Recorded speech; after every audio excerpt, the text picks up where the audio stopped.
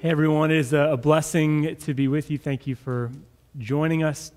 I know there's a few things that are on my heart. I come to you with heaviness, as it seems like it happens to always be in this time in 2020. I think of the conflict in Armenia, and I think of our Armenian brothers and sisters within our church and my friends who are Armenian. I know that everyone's heart is heavy, specifically right now as that conflict is heating up. And we pray with you. I ask you, if you have Armenian friends in your community, which I'm sure that you do, please reach out to them, make sure that they are okay. That is an extremely difficult thing that is weighing on the hearts of our friends and neighbors. So please lift that situation up in prayer. I also think of Donald Trump and Melania testing positive for COVID, and we think of those around the world who have COVID-19 and are struggling right now with this disease. So let me pause right now this morning and pray specifically for those two things. God, we are thankful that your presence and spirit is here with us. We pray for the conflict in Armenia as it is heating up, and I know that I have friends and neighbors who are very concerned. I think of the conversation I had this week with Anait, our dear sister here, and I lift all those whose hearts are very heavy right now in that situation. We pray for peace, and we pray that your kingdom would reign more and more on this earth and in this conflict specifically right now. We pray for the president and the first lady as they are experiencing symptoms of COVID-19, and all those who are experiencing symptoms right now and going through this extremely difficult time and disease, which is so hard to get through and isolating. And we pray that the coronavirus epidemic would stop as soon as possible, that your healing would reign on this earth, and that your good news would come to this earth as soon as possible, God. Please be with all those who are affected. Your son, Jesus, I pray. Amen. Something that's coming up that I'm looking forward to, that I would love for you to participate and be involved in a couple weeks. We'll be doing our service outside for Sunday evening at 6 p.m., so that's going to be October 18th. We would love to have you come and join us for that. It's going to be different than our live stream. We will do our typical live stream service in the morning, and then we'll have a chance to be outside and gather together, more information to come. But I know that I am dearly missing seeing so many of your faces, and it'll be a chance for us to stay socially distanced and to worship together. And again, it'll be a different service than what we'll be having in the morning, but a way for you to connect with God and also with each other. I know it'll be very meaningful to me, so I hope that you can join us. Mark your calendars for October 18th at 6 p.m. And please look for more information in my emails, but we'd love to have you join us. We're continuing our series called God is Here, thinking about the presence of God. And over the next couple weeks, I'm going to think about the Holy Spirit and talk about the presence of the Spirit in our lives, because I think that's something that we all struggle with and we don't understand. I think in our very modern world, some of the ways that we need to have a greater understanding of the mystery of God being with us at all times. Jesus, as he gathers his disciples in the Gospel of John and gives them one final pep talk, he tells them this. He says, "Very truly, I tell you, it's good for you that I'm going away. Unless I go away, the Advocate, the Holy Spirit, will not come to you. But if I go, I will send him to you." Now, I have to be honest with you. This is one of the things I struggle with the most that Jesus says. And I think the disciples struggled with it as well. They didn't fully understand what this meant, and I think I still try to work it out in my life because I look at this and say, that doesn't make any sense. Jesus, it'd be better if you were here in your body. If you were here, and I had, a hard theological question, you could just tell me the answer. Although if I'm honest, when I look at the scriptures, Jesus just confuses people more than giving direct answers often. But I think about, man, Jesus, if you were here, you could solve a lot of problems. First of all, I would bring you the gluten problem in our world. Let's get some good gluten so our friends like me and Sonia can have a little bit of stuff and be fine eating bread again. I don't have celiac, but it does happen that if I have a few crackers the next day, I don't feel quite as good, which is a huge shift because when I was in college, I could eat whatever I wanted. I once did a challenge with some friends. They said, I don't think you could eat a Tommy's burger with chili cheese fries and a dozen Krispy Kremes. And I said, all right, I'll try. And so I tried, and unfortunately I failed. I made it through the chili burger, I made it through the chili fries, and I made it through 7 of the 12 Krispy Kremes. So some of you are horrified and doing the calorie count on that. It's horrific.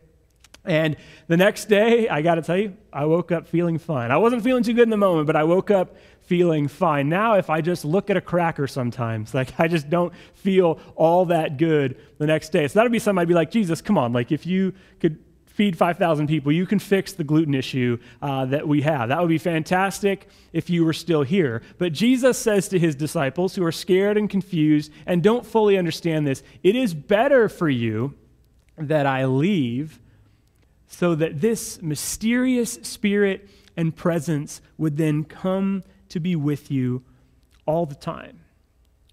You believe that? You believe Jesus on that? And if you do, if you answered yes to that, then how are you living that out? That God's presence is with you at every single moment. What does it look like that God is with you in the good times, the bad times? How are you tapping more and more into the presence and spirit of God? Because if you believe in Jesus, Jesus says this, and it's important for those who first heard it, and it's probably more important for us to understand that God's spirit and presence is an amazing gift that Jesus says is for you and me. Paul, as he writes a letter to a church in Ephesus, says this way. He says, "Be very careful then how you live, not as unwise, but as wise, making the most of every opportunity, because the days are evil. Therefore, do not be foolish, but understand what the Lord's will is. Do not get drunk on wine, which leads to debauchery," and that doesn't leave you the freedom to get drunk on whiskey. Just don't get drunk. Instead, be filled with the Spirit, speaking to one another with psalms, hymns, and songs from the Spirit. Sing and make music from your heart to the Lord, always giving thanks to God the Father for everything in the name of our Lord Jesus Christ. So Paul says this is how you should live. Live with an infusion of God's Spirit and presence. If I was to ask you a question about, like, what is your biggest problem? What could solve all of your problems?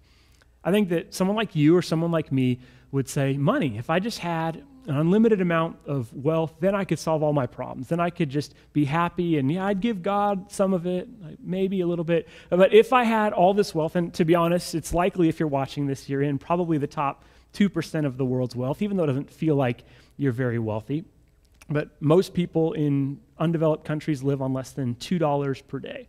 So if you're doing a little bit better than that, then you're probably more wealthy than you think. But all of us have this understanding of, like, what is it that would solve all my problems? I saw a great interview with Jim Carrey and Jimmy Fallon several years ago on Fallon's show, and Jim Carrey actually said, "I wish that I could snap my fingers and make everyone in the world extraordinarily wealthy, because then they would realize that their hearts still longed for something more, and they lacked something even though monetarily they had everything." And Carrey said that as a very, very wealthy individual. And I know you're likely thinking, wow, that would be a great problem to have. But what is it that you would say, oh, that's my biggest problem? That's my issue. If I could just solve that, if it's like a career move or making a certain amount of money, or if I could just be married, or if I could just have not made that decision, then I'd be so much happier. Paul says the days are evil. That's why Paul says life is difficult. And I know for me, as I think about 2020, it's a time that I'm confronted with the evil that's around, the evil that isn't just outside of me that I can be a part of. As I think about the struggles that our world is having with coronavirus, I think about racial injustice in our world, as I think about politics and the seemingly very tense way that we are navigating a difficult and divided time. So I think about the conflict in Armenia. It seems like almost every week in 2020 we're carrying very heavy backpacks, and another 100 pounds gets added on. And we think, can we even take another step? And again, I think what Paul would say we're confronting is not just like a really bad year. We're confronting and seriously thinking about the evil that exists in our world, and not just outside of us, the evil that oftentimes we can be part of. Does this feel weighty to you? And Paul's answer is very interesting. Because the days are evil, be filled with the Spirit of God. That isn't necessarily the first answer that I would go to. Like, I have these things that I think these would figure out my problems. These would fix this. If God, you could just do this. But Paul says this is how you should understand true living. It's living with a deeper understanding, joy, and a way to abide in the presence and nature of God. Some of the contrasts that he sets up here are interesting. He says, do not get drunk off wine because that leads to debauchery. And again, that's not an okay to get drunk off something else. Be very careful with your relationship with alcohol.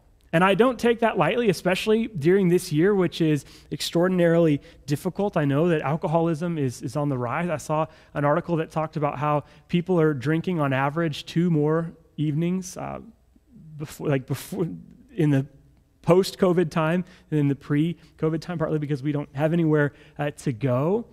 And something that I would ask you to truly consider, something that I think has helped me as I've thought about having a healthy relationship with alcohol, is asking the question, if I'm going to have a drink, am I having this because of a celebration and joy, or am I doing this because I'm trying to solve some ache in my heart? And it's an interesting way that Paul sets this up. Don't get drunk off wine because you should live by the Spirit. Why do people have another drink? Or whatever it is that you use to escape the pain of this world. And this isn't a moment to just think about, well, at least I'm not addicted to that, because we're all addicted to something. What addiction do you reach for that just causes you to escape the world a little bit? Because that's what happens when we drink too much. That's what happens when we try to solve our problems with food. That's what happens when we just are addicted to technology and not doing the thing that we're needing to do, perhaps, and just avoiding the thing that we do need to act on. Paul says, don't live a life just avoiding the things that you need to do, even though they are hard. Be filled with the Spirit of God.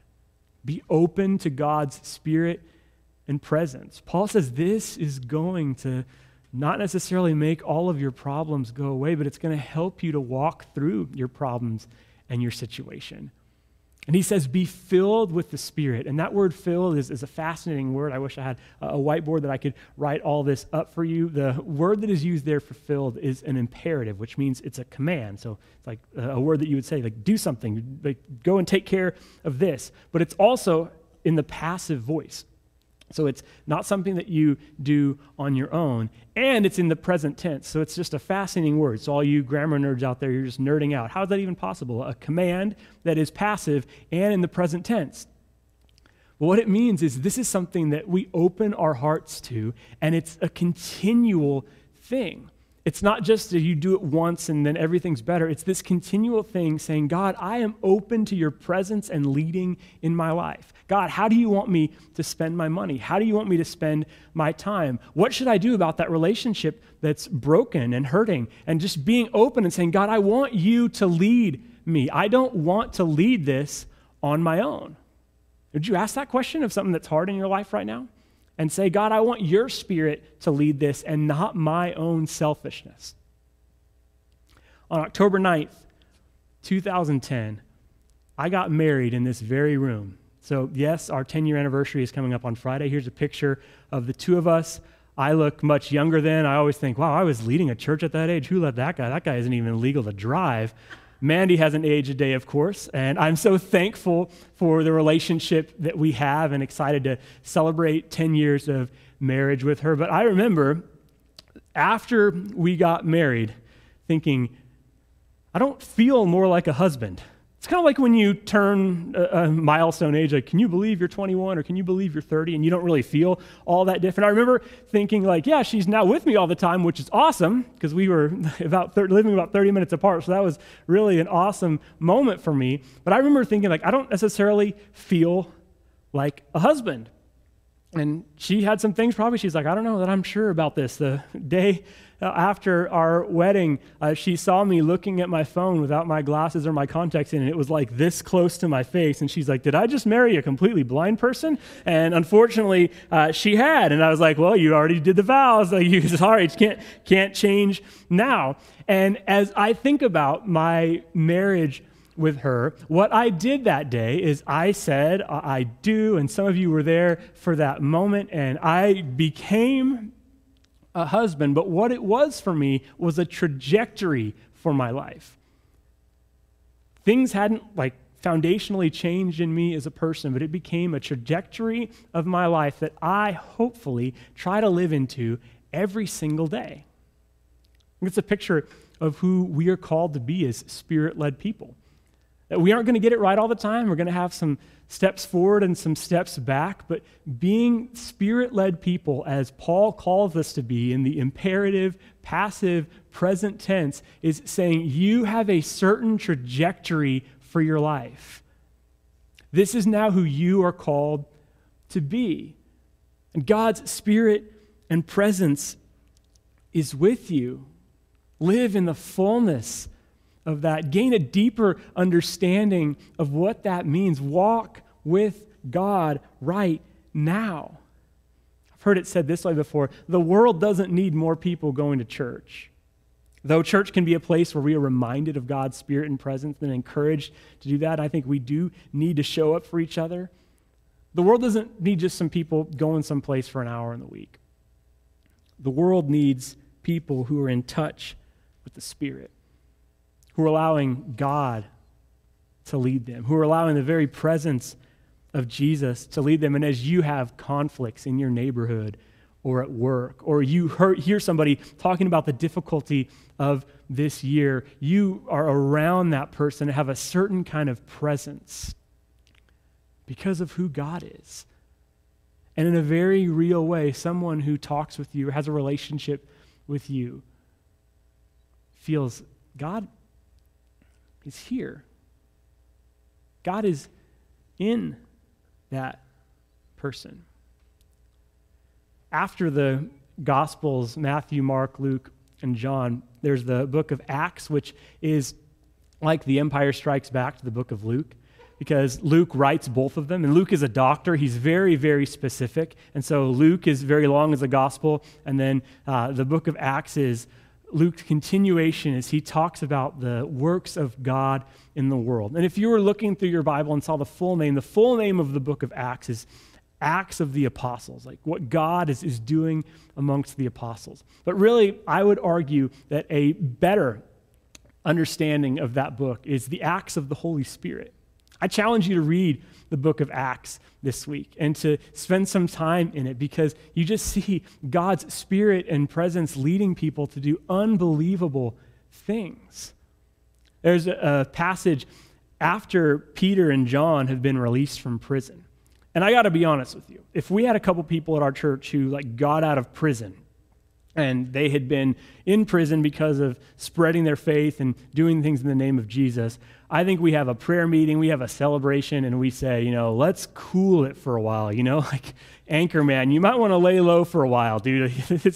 Let's chill out, Peter and John. Let's just relax. Let's not do anything too crazy because you just got out of prison, so we need to lay low as a movement for just a minute. As a leader, I think that's what I would do.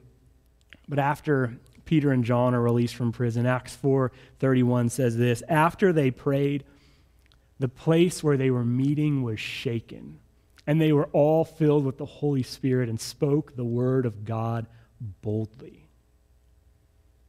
Again, if I'm in that moment, I'm just saying, all right, God, thank you for that deliverance, but, let's take a few weeks off. And you see that God's Spirit is encouraging the early church to speak the word of God more boldly And actually, as this persecution has happened, it's like God is saying to them, yeah, you're on the right track, even though this is hard. And this is what the Holy Spirit, I believe, enables us to do. Because as I read this, it doesn't make sense to me. That's what the Holy Spirit does. It leads us to live lives that simply don't make sense. It leads us to be people who walk by faith, who live in a hard year like 2020, understanding that, yes, God is still here and with us. And I'm going to turn off my phone and walk away from some of the stuff that is stressful and hard for a few minutes a day to remember that God's presence is with me, because that's what Scripture teaches. And Jesus says to all of us, it's better that I would go so you can experience the presence of God more and more. Francis Chan, who's a fantastic speaker and a Christian leader, wrote a book a few years ago called Forgotten God. And his main contention is that in the Western U.S. church specifically, we have forgotten the Holy Spirit. If you go and show up on a typical Sunday morning, you're going to hear God talked about, you're going to hear Jesus talked about. But the very thing that Jesus tells his disciples is going to be great to come, and the very thing that we see, the presence of God spurring on the people in the book of Acts, that is so powerful and so important, is almost completely forgotten.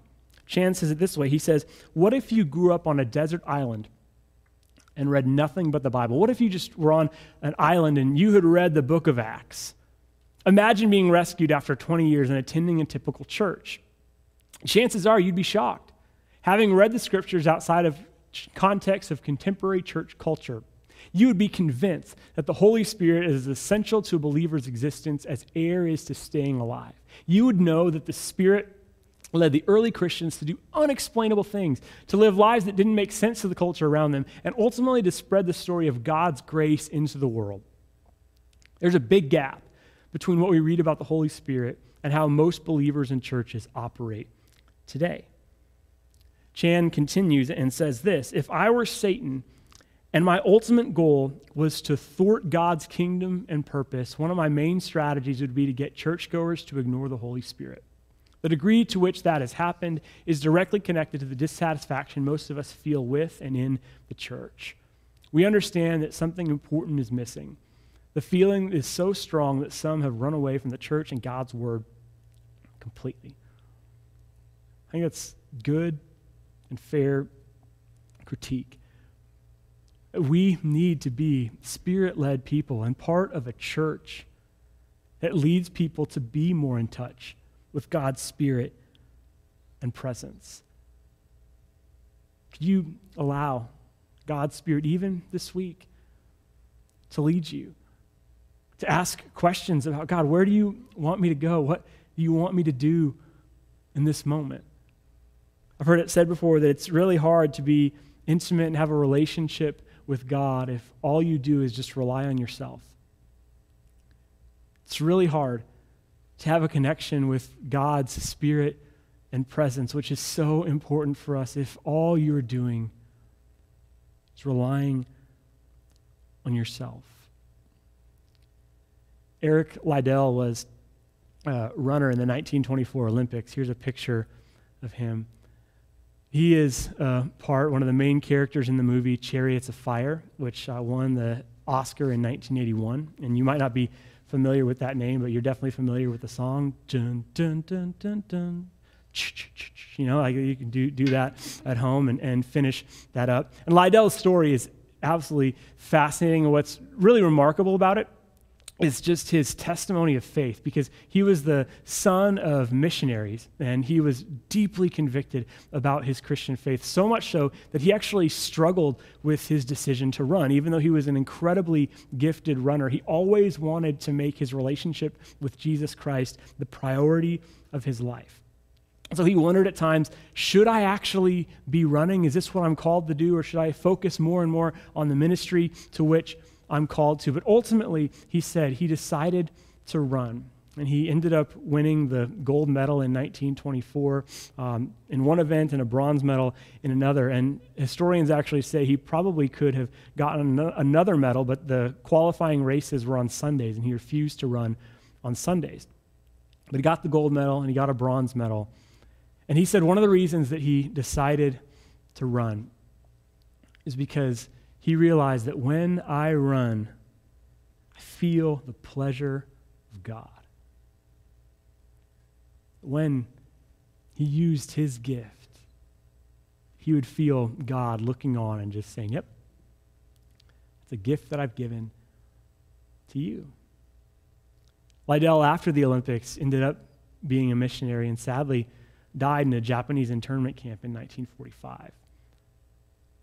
This story, I think, is a remarkable example of what it looks like to be a person who lives truly by the Spirit of God. When you are using your gifts in the world that God has given you, can you pause and say, when I'm using this gift, I experience the pleasure and the goodness of God? When you're going through hard times, things that are weaknesses for you, can you recognize that God's presence is with you? Because this is the good news of the New Testament, is that you are never alone.